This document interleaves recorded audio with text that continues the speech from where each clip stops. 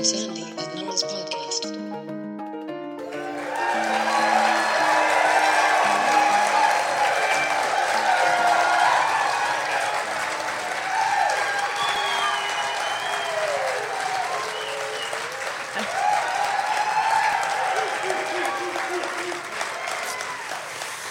Hey, Nora. Hey, Sandy. What's up? It's cold. It's cold.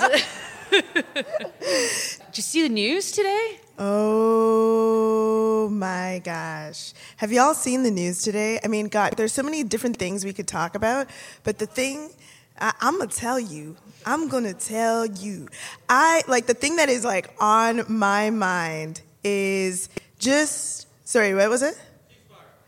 Yes, ceasefire, absolutely. There is a ceasefire that has already been broken by Israel.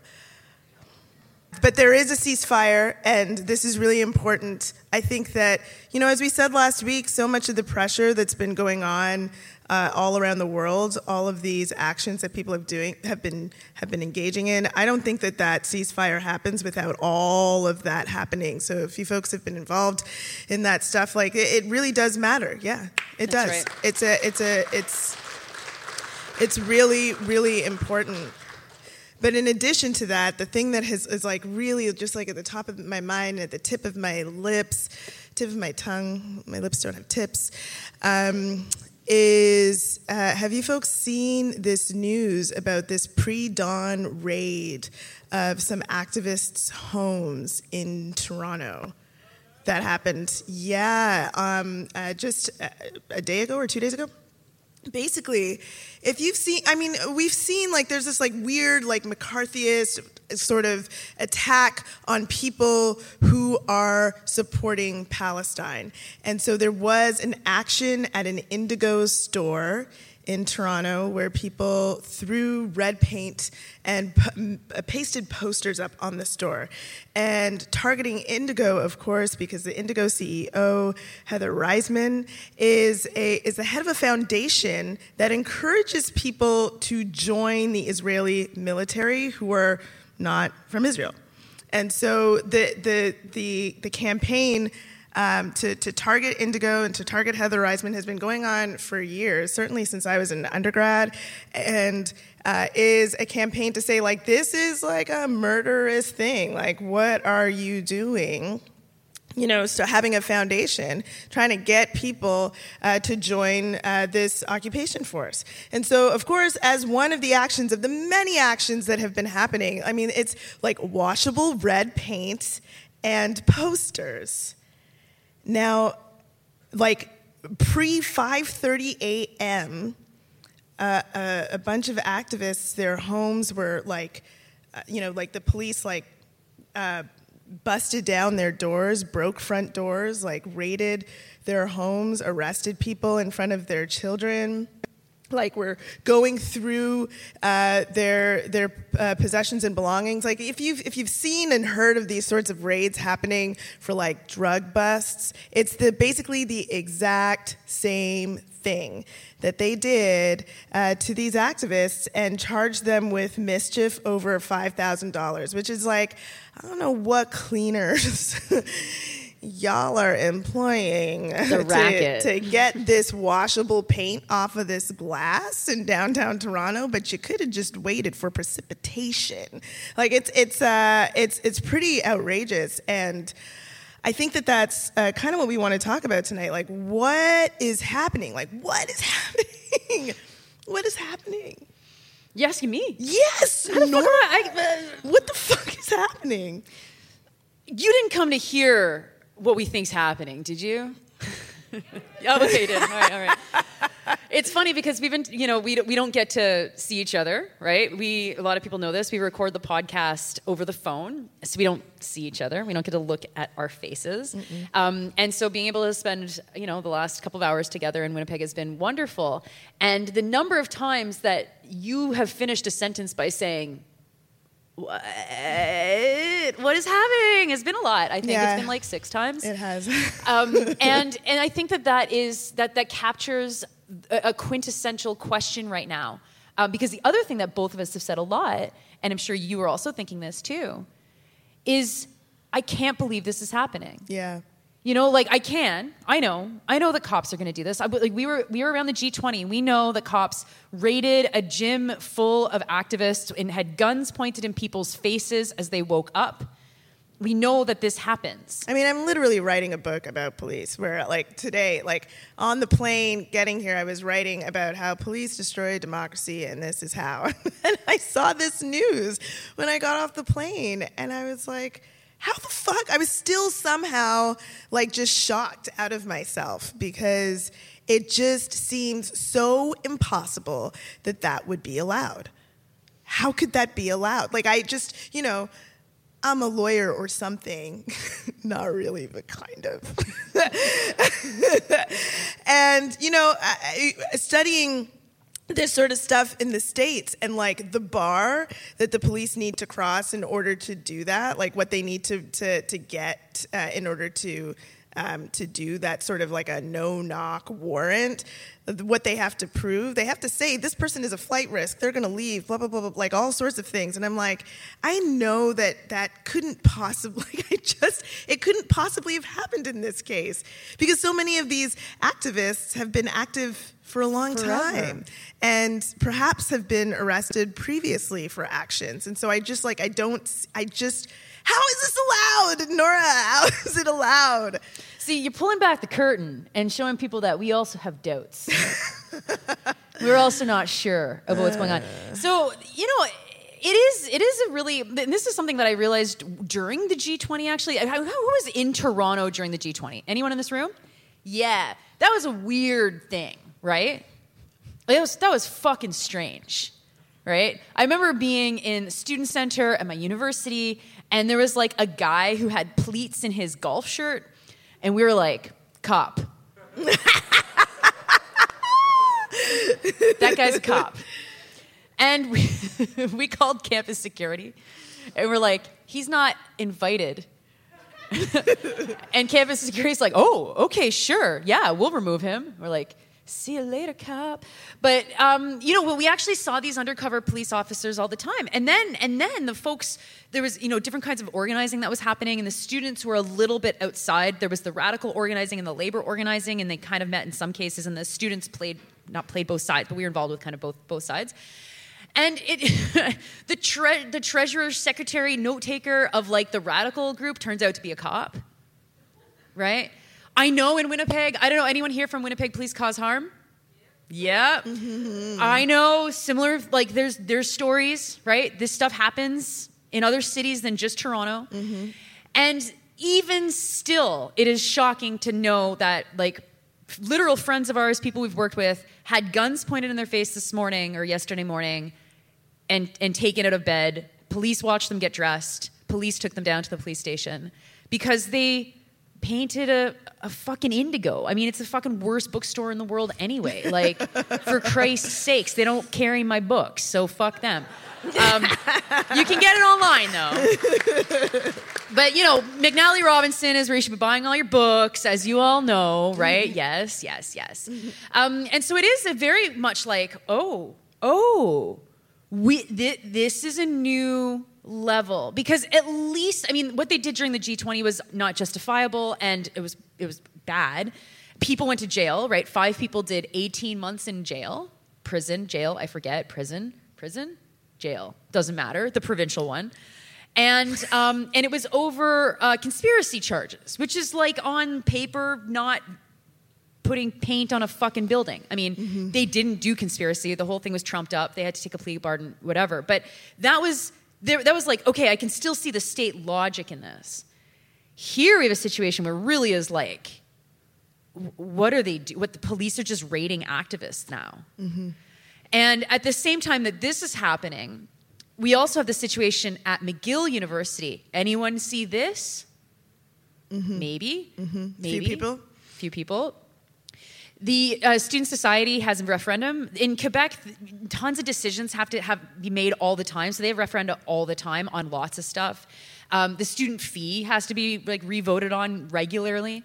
And they had this vote on getting the student society to call on the university to not invest in and be associated with apartheid states including, and it's not even, they didn't even name Israel, but it's like including what's happening in Palestine or something like this.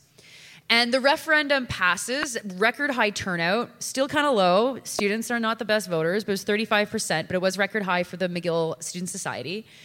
And it passed at 78.7%.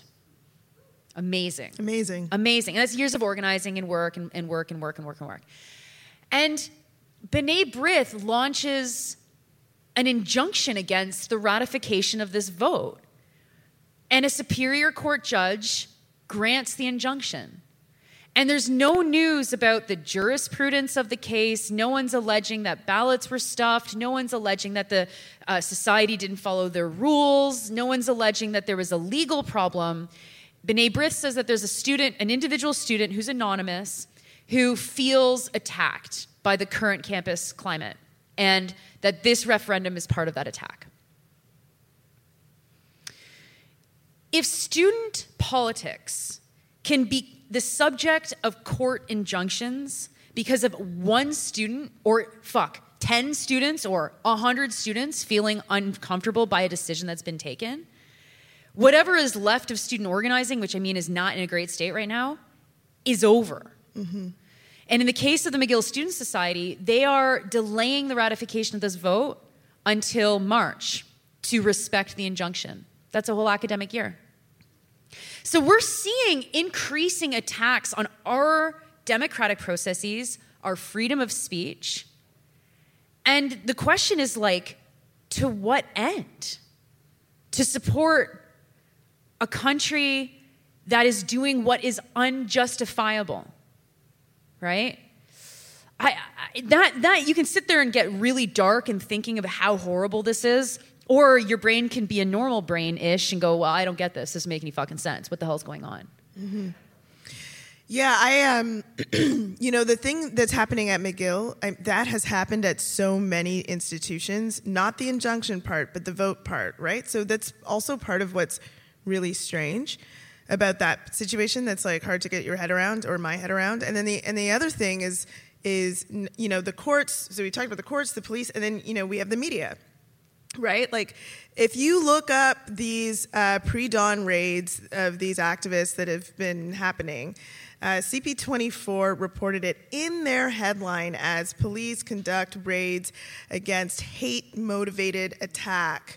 Activists who engaged in hate-motivated attack. Not allegedly, not scare quotes. This isn't like, like some white supremacists attacking black people where you have to be really careful, right?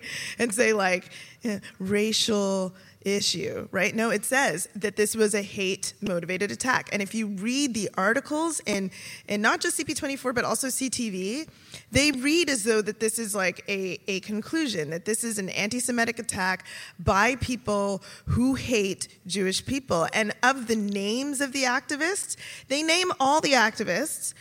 They don't name them in alphabetical order or in any order that would make sense, except like the first name that you read is clearly Muslim. And so, we talked last week about how the Maple, which is an online publication, is keeping track of these sorts of things.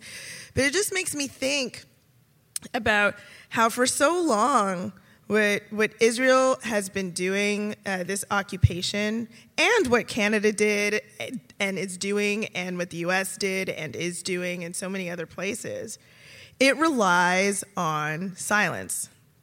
They rely heavily on silence. They rely on us not being able to tell each other what is actually going on. They rely on us not being able to communicate with the people who are directly impacted by the impacts of settler colonialism. And they rely on a media that will participate in that silence, that will not platform or report the issues as they are happening, and will instead report what is a sanitized version of whatever events they're talking about that supports that settler colonial regime. It relies on police who are going to take out people who are going to be a challenge to that norm that's been created, and it relies on the courts to reproduce that and make it legal. And what's happening right now is it is impossible for that silence to continue because so many people are refusing and are finding ways around it. And we're seeing like what happens in silence buck up against like objective reality. I pointed at Nora because we were talking about objective reality earlier. Buck up against objective reality when now everybody knows it. Now everybody knows what that objective reality is. And it doesn't make sense together. And the thing that reveals is that it never fucking made sense. None of it ever made sense. But here we are with, the forces of settler colonialism really struggling to try to hang on to all the power that it has to recreate this regime amongst a pretty massive paradigm shift. Yes, and I'm sure you So all... that's what's happening. I just asked and answered my question. I'm sure you all know about Arij El-Kafaji, who was the president of the nursing students in Winnipeg and has been kicked out, I guess, because of having liked Palestinian posts. And Arij liked posts. Right? Arij is not the only person. In fact, this is a majorly growing problem in Canada. And there's been journalists who've been disciplined. We know that CTV is not allowing or has been under allowing journalists from use the word Palestine. We know that in the medical profession especially, so it's not surprising here as someone in nursing, but then there's been lots of doctors who've been kicked out of residencies or whatever. Tarek Loubani, who is known for his humanitarian work. And has done many medicine and humanitarian trips to Gaza. He was just arrested for, and I mean, this is did he do this? Probably not, but whatever. He was at the protest. He was arrested for spraying ketchup on the office of an MP in London, Ontario. Okay, so we can account for these things and we can detail these things, but I think what is so important is it's this is what state power looks like. Mm-hmm. And usually it's really hidden. Mm-hmm. Usually you have to be doing some seriously fucking intense shit to see it. Or you have to be part of a community that's under tremendous surveillance. I remember being a student activist and one of my friends had a CSIS agent that would call him regularly because his community was under surveillance by CSIS, and it was well known that they were. This was a Muslim community in Mississauga. But most people don't see that. Most people don't think that the government cares very much about what we do. And then all of a sudden when it matters, it becomes really clear. And then people get really scared. So one of the things that I really struggle with, I wrote an article about this conflict at Concordia University in Montreal, where because the student union just wasn't paying attention, Solidarity for Palestinian Human Rights beside a pro-Israel group called Startup Nation had tables booked beside each other. Things were fine for a couple of hours, and then they degenerated, and then there was a mix, a brawl, I guess, between the two sides. And when I was trying to get comment from students from Solidarity for Palestinian Human Rights, SPHR, no one in the group would put their name to it. And as a journalist, I'm I mean, I can grant anonymity to a student, but I can't grant anonymity to a group. If you're there as a group, there has to be someone in your group that will put their name to this. And they're like, no, everyone's too afraid. And that's what they want. That's what they want. They Canadians are naturally afraid all the time, right? We're fucking I don't know what we're afraid of. Groundhog Day is probably actually really freaky, right? Because the shadow is there, right? Or there's no shadow. Okay, we're good. Actually, I don't remember what it is, if it's the good or the bad. If they see the shadow, it doesn't matter, right? Because who the fuck cares? It's February. We're not even close to spring yet. For example, right? But we're very freaked out people. We're I'm not scared right now. You're probably not that scared right now. No. But I don't know if you're feeling a little scared. Classic Tragically Hip song. Yeah? It's a great tune. It's one of their best. But but fear is control. We know that. That's basic. Fear is control. That's not a surprising thing to say. And yet, the real problem is that the way to fight fear is collectivity, doing things together. Mm-hmm. Yes. Mm-hmm. Which they have so fundamentally broken that we really struggle to rebuild the collectivity and the groups and the courage that comes out of being together. And they did it so well that it's like now we're looking back and going, holy fuck, like on the activism, like what even happened in the 2000s? What did we even do in the 2010s? We did Me Too. We did Idle No More. You know, there's really interesting and amazing things that have happened in the shadow of this stuff. But by and large, the effort to crush collective organizing in this country has been successful. And the groups that remain pose an existential threat to the continued existence of Canada. Mm-hmm. Right, which is sweet. Right? But what does Israel show us? Israel shows us our reality, but in a pressure cooker. Canada, but like in the size of the fucking island of Montreal. No one in power wants us to see what's happening there. No, it's like none of this should be allowed to happen. None of it. Nothing about the way that people in Canada have been able to respond to what's happening, have been able to raise their voices, and the way that they've either been ignored by media or completely tamped out, or all of this McCarthyist type of response should be allowed to happen. And yet, you know, people continue to do it, which is really important, and I'm really happy that people are continuing to do it despite all of the fear. But we cannot not acknowledge that fear is having an impact. What it means to me is that, like, we have to deepen the organizing as much as we can. Like, we just have to do more.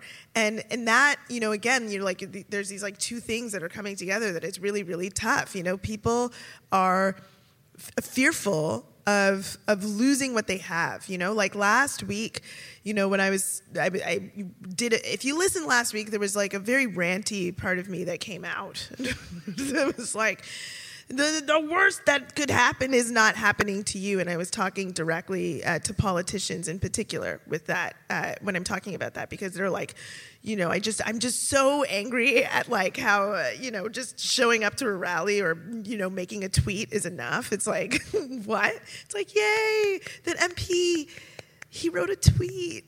It's like, what? Like, they have power. Like, there are things they can do, especially, you know, if they're holding the balance of power. But when we're talking about people who don't have the same kind of power, when we're talking about average people, you and me, it's different. It is different. And we can have the same sorts of arguments about like what is risk really when you are living in one of the wealthiest nations in the world and you're able to you know, generally probably you're able to get on by.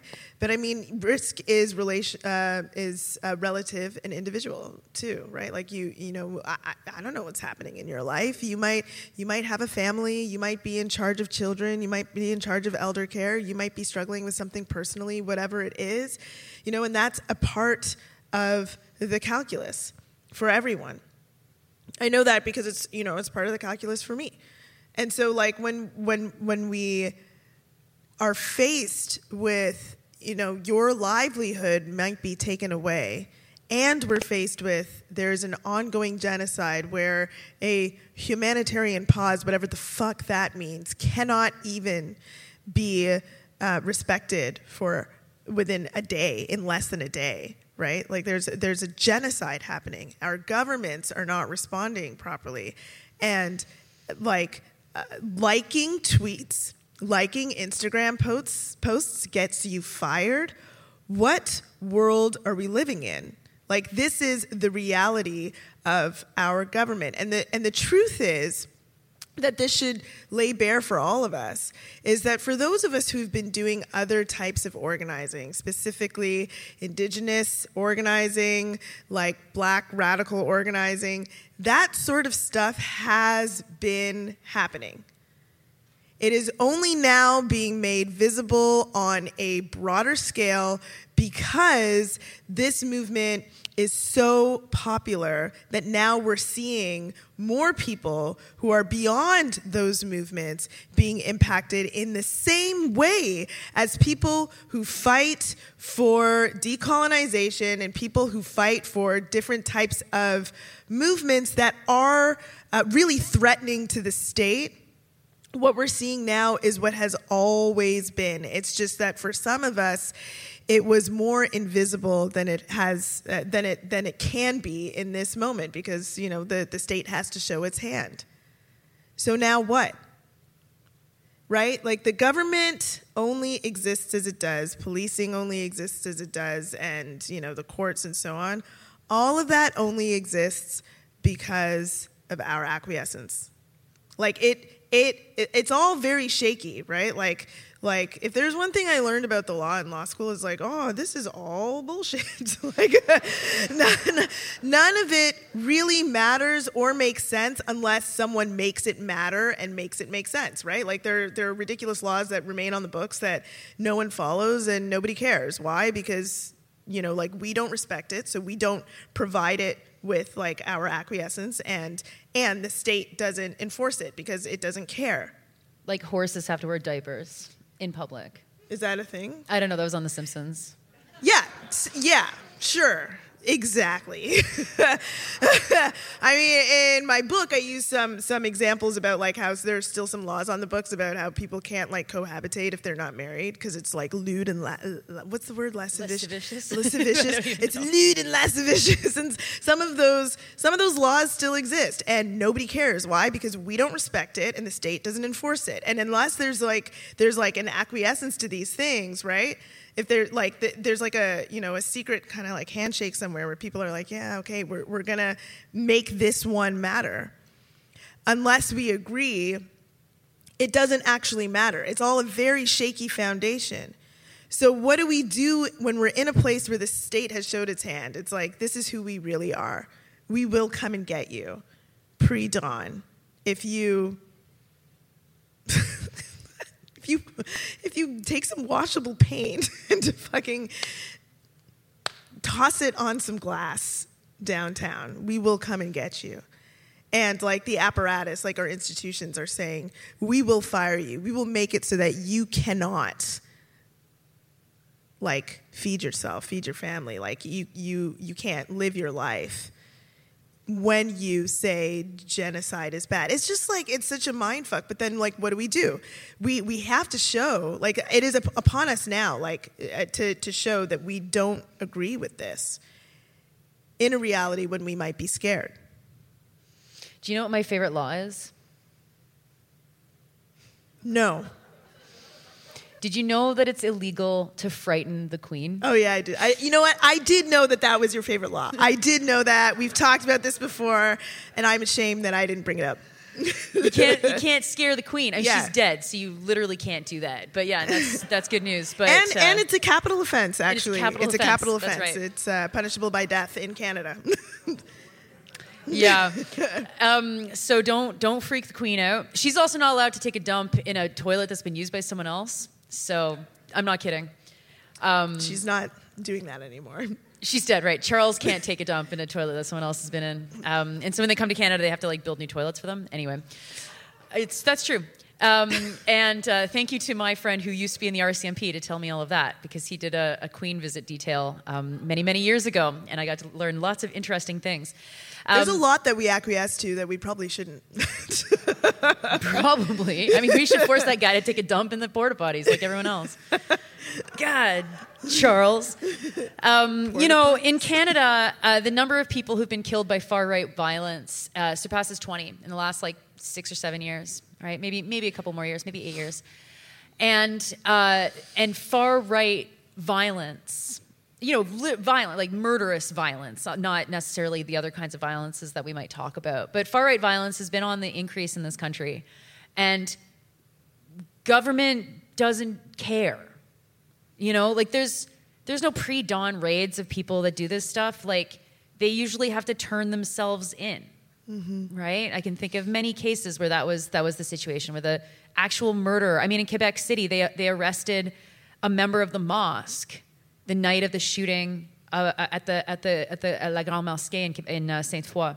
They arrested him, or they held someone who was a member of the mosque, and the actual shooter got 40 minutes down the highway before he called 911, and a 911 operator kept him on the line before the police could localize him. So we're like. One thing that has been laid bare is the power of the far right in this country and how much the government actually doesn't give a fuck about the rise of the far right. And I mean, anyone doing progressive organizing and anti-racist organizing knows that.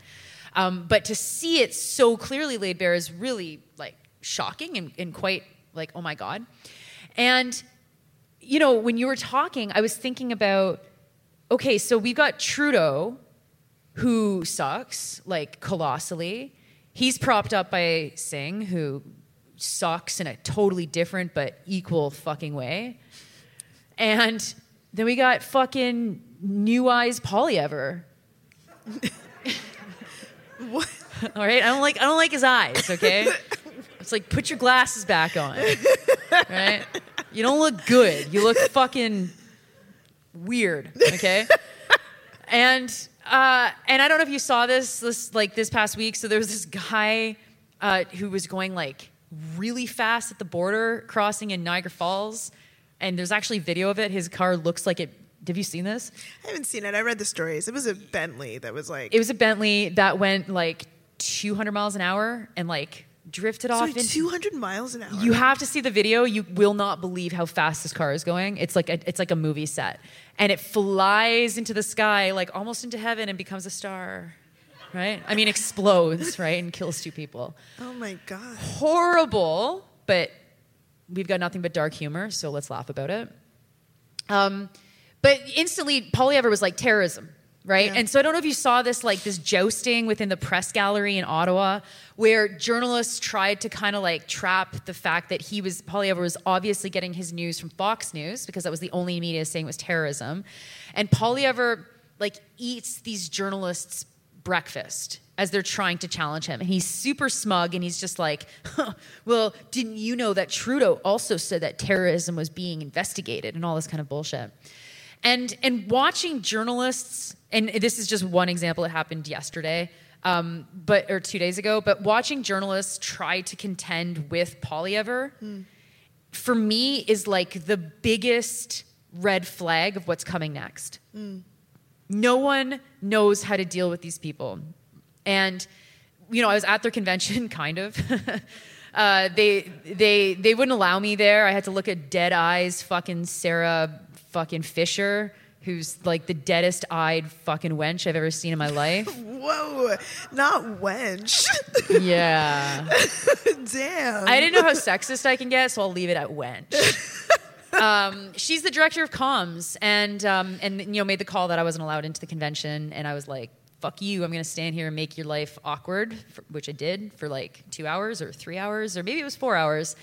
But, in that experience, I was like, this is the crisis. So we have this increasing state power given like through the courts and through police and, thanks to the benevolent liberals. And Polyever is going to be in power the second Doug Ford fucking croaks or is croaked or whatever. Just because there's not enough people in Ontario and Ottawa. So when someone's in power in Toronto, like all the brain people are there and the non-brain people are in Ottawa. And then when the brain people are like, fuck, this is getting bad, they move to Ottawa, and then there's jobs and the non-brain people go to Toronto. That's how it actually works. That's how Canada is run, by the way. It's why Toronto matters, is where the brain people are. And so the second that the brain people all abandon Ford, which they're on their way to joining Polyever, that's when he's going to win. And that is really, I think, like when Polyever has these powers, we won't be going, what? We'll be going, oh my God. Yeah. Yeah, so that's not good. Did you want to end on that note? No. I do want to talk about like one other thing that like you kind of mentioned a little bit.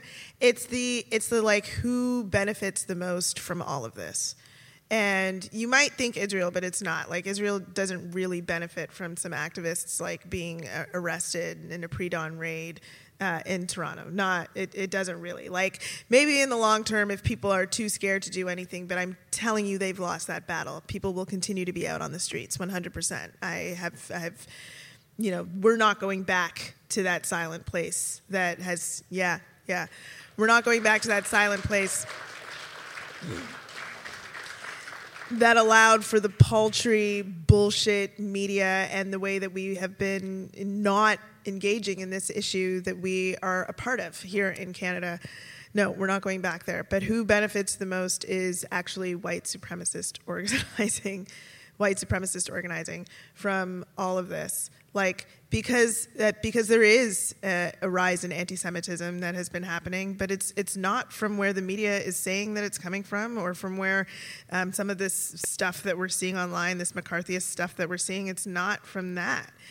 It's from concerted white supremacist organizing that has been organizing against Indigenous communities, racialized communities, and Jewish communities, and they've been like unbelievably successful over the last 15 to 20 years at making their cause no longer fringe. Like they've been able to make it more mainstream. And when they act, we don't see the kind of fervor from the state that we're seeing right now, trying to tamp down on what is a threat to the state. And that is a big problem because it lets them off the hook. They get to continue to do what they're doing, and then we don't get to organize effectively against that. And that, like, if I'm going to be admitting to be afraid of anything, it's that. That's what I'm really, really fearful of. The power that we do have is so obvious.